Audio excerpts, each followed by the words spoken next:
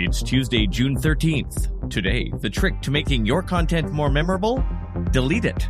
Also, Instagram's API gets a nice upgrade. TikTok places its bets on visual search. Marketing executives over 40, your intern has no idea what you're saying. And on the Premium Podcast, which you can sign up to by tapping Go Premium in the show notes, what's working this month for ad creative on the Meta platform, and one veteran ad buyer tells us about the 358 model of lookalike stacking he's using. I'm Todd Maffin. That's ahead today in digital marketing. Want your brand's organic content to leave a lasting impression? Delete it. New research shows that people pay more attention to content they can only see once compared to traditional posts that can be seen whenever. Platforms like Snapchat and Instagram have popularized the concept of disappearing content like snaps and stories, things that are only available for 24 hours. The study found that incorporating this temporary format into your brand's organic content, or for that matter, your ads, can increase your campaign's effectiveness. Consumers are more likely to pay attention to it, remember it, watch it longer, and like it more. The study's researchers suggest this is because disappearing content triggers FOMO, the fear of missing out, among consumers, as the concept of one-time viewing generates urgency. As a result, when consumers are aware content is scarce and time-limited, they pay more attention to the message. The study is published in the Journal of Marketing Research. It's called The Effects of Content Ephemerality on Information Processing.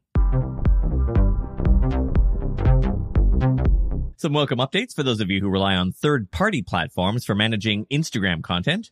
Meta expanded its Instagram options again yesterday, providing these third-party platforms with more posting capabilities within their apps. One significant update is that third-party developers can now offer content publishing through Instagram creator accounts, in addition to business profiles. Meta also added 2 new features within Reels via the API. User tagging lets users tag one or more other users' accounts or brand accounts during the Reels publishing process if you're using an API-based tool. And original audio renaming will let users change the default original audio name for any audio that they own when creating a reel via the API. Finally, Meta has also increased the daily media post limit from 25 per account to 50 across all media types, including Reels, Stories, and Feed posts. Yesterday, we reported about a protest underway by thousands of volunteer moderators who manage many of the independent communities on Reddit.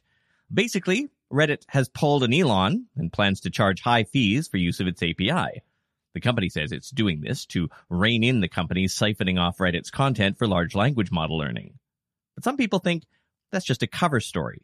The real reason being that Reddit wants to kill off third-party Reddit apps and force people to use their own app, which A, contains ads, and B, is universally hated. The most popular app for accessing Reddit, in fact, isn't Reddit's app at all. It's one called Apollo, designed by a former Apple developer. He says Reddit wants $20 million a month in API fees, so he's shutting the app down at the end of this month. That's the issue. The response by Reddit's communities has been something like a walkout. Thousands of communities, called subreddits, switched to private mode for 2 days, meaning people can't join or see the content inside. In fact, so many switched yesterday morning, it brought the entire site down for hours. And now the CEO seems to have made things worse.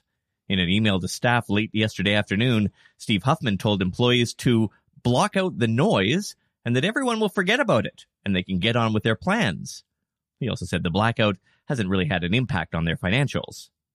This, as you might imagine, leaked out to the moderators of these communities, and now they've stepped up their protest in a way that could indeed start to affect the platform, its revenue, and even its value to advertisers. A thread building today is asking moderators to keep their parts of Reddit offline indefinitely. Reddit relies on a mass of users, of course, to keep its ad platform competitive. At our deadline this afternoon, more than 500 Reddit communities, many with millions of users, signed on to stay off. TikTok is testing a new tool in its Shop tab that lets consumers take a photo and search for products based on the image.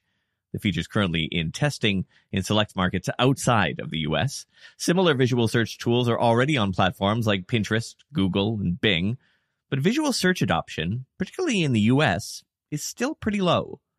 Adweek reports that, if released more widely, the technology could provide another access point to TikTok Shop, which is still in beta testing. So far, TikTok Shop has been greeted with a lukewarm reception by people who've tried the early versions out.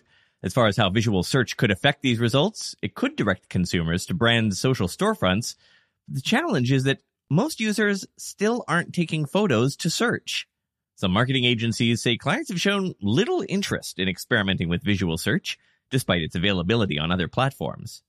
That said, search advertising has become more visual with the rise of Google Shopping, product listing ads, and retail media incorporating catalog-style photos in search results, suggesting marketers may want to consider strategies to optimize for a visual-first search landscape.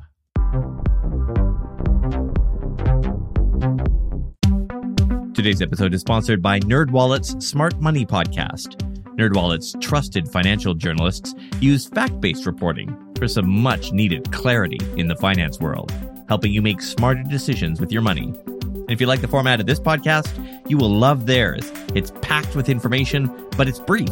Last week, they had a great rundown on car prices. Not just the numbers, but why car prices moved, how weather affects that market. It was super interesting. They also cover things like boosting your credit score, putting money away for retirement, saving on travel, and so on. So yeah, listen to NerdWallet's Smart Money Podcast on your favorite podcast app. Future you will thank you. Putting our podcast and newsletter together can get complicated. We had show notes in one place, interview coordination in another, brainstorming somewhere else. It's easy to lose track of the big picture when you have to open a new window for every detail. With Miro, you can bring everything and everyone together in one place, consolidate different points of view, and increase team collaboration all on one centralized board. For instance, we used Miro to figure out the right flow for our newsletter automations. It let us get our team all contributing, including our ad agency people, and saved us a ton of time. And its new AI tool, which summarizes and clusters information automatically, was a game changer. Find simplicity in your most complex projects with Miro. Your first 3 Miro boards are free when you sign up today at Miro.com/podcast. That's 3 free boards at Miro.com/podcast. Some new numbers out from Edison Podcast Metrics say that podcasts continue to drive consumer purchases now, with half of U.S. weekly podcast listeners buying something as a result of hearing a podcast ad. The study found that smaller, niche podcasts usually have audiences with strong affinity for the products they hear about on podcasts. Edison says about a fifth of the U.S. weekly podcast audience, that's 17 million listeners, don't even listen to the top 1,000 shows. Quoting the report, podcasting's advertising effectiveness for said listeners can be unlocked exclusively through the gateway of smaller shows that tend to be more flexible financially and creatively when working with marketers, as well as more precise when reaching specific demographics and targets.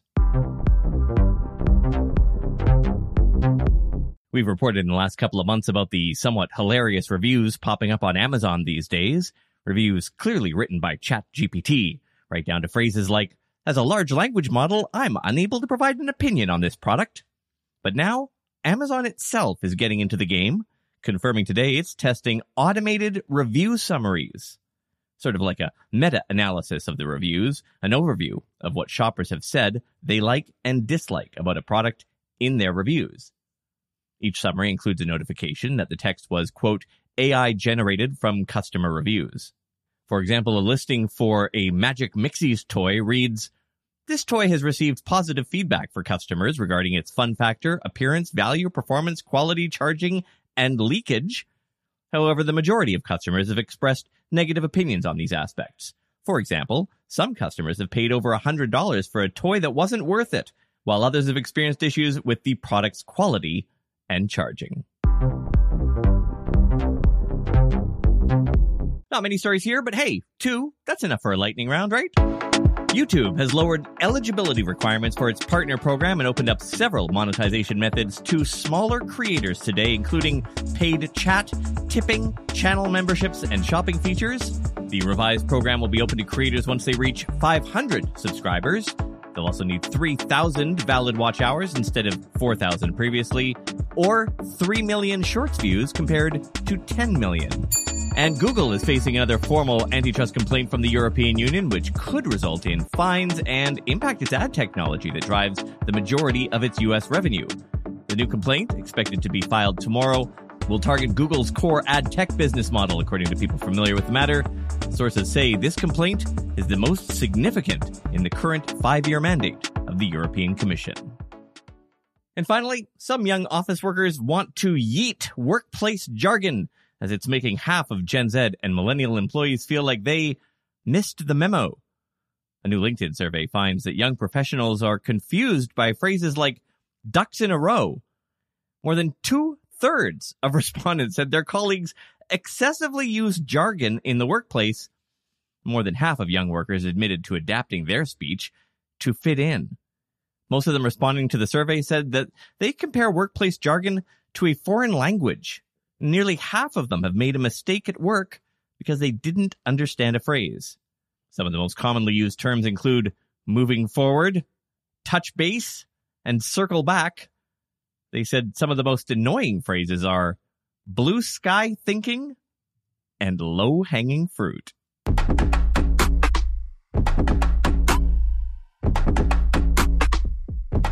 Don't forget, the premium version of this podcast is just like this one, but with no ads, exclusive weekly columns on the Meta and Google ad platforms, story links in the show notes, audio chapters, and more. Tap Go Premium in the show notes or go to todayindigital.com. I'm Todd Maffin. See you tomorrow. Check my Instagram, every Instaman, you can see the drip and you know what it is. Yeah, we moving litty, while we keep it jiggy and we run the city, no politics. Everyone in here knows, and we weirdos. Shows that you think we're a bunch of weirdos. Yeah, I'm flying at a higher tempo. Don't be deceived, can't reach this level. What's so special about Hero Bread's soft, fluffy, and delicious breads, buns, and tortillas? Hero Bread serves up 0 to 1 grams of net carbs, 5 to 11 grams of protein, and high fiber in every delicious serving. Made with natural ingredients, Hero Bread supports gut health, promotes weight management, and helps maintain blood sugar. Hero also drops other limited edition ultra-low net carb goodies like rich, flaky croissants and buttery brioche slider rolls. Head to hero.co to shop today.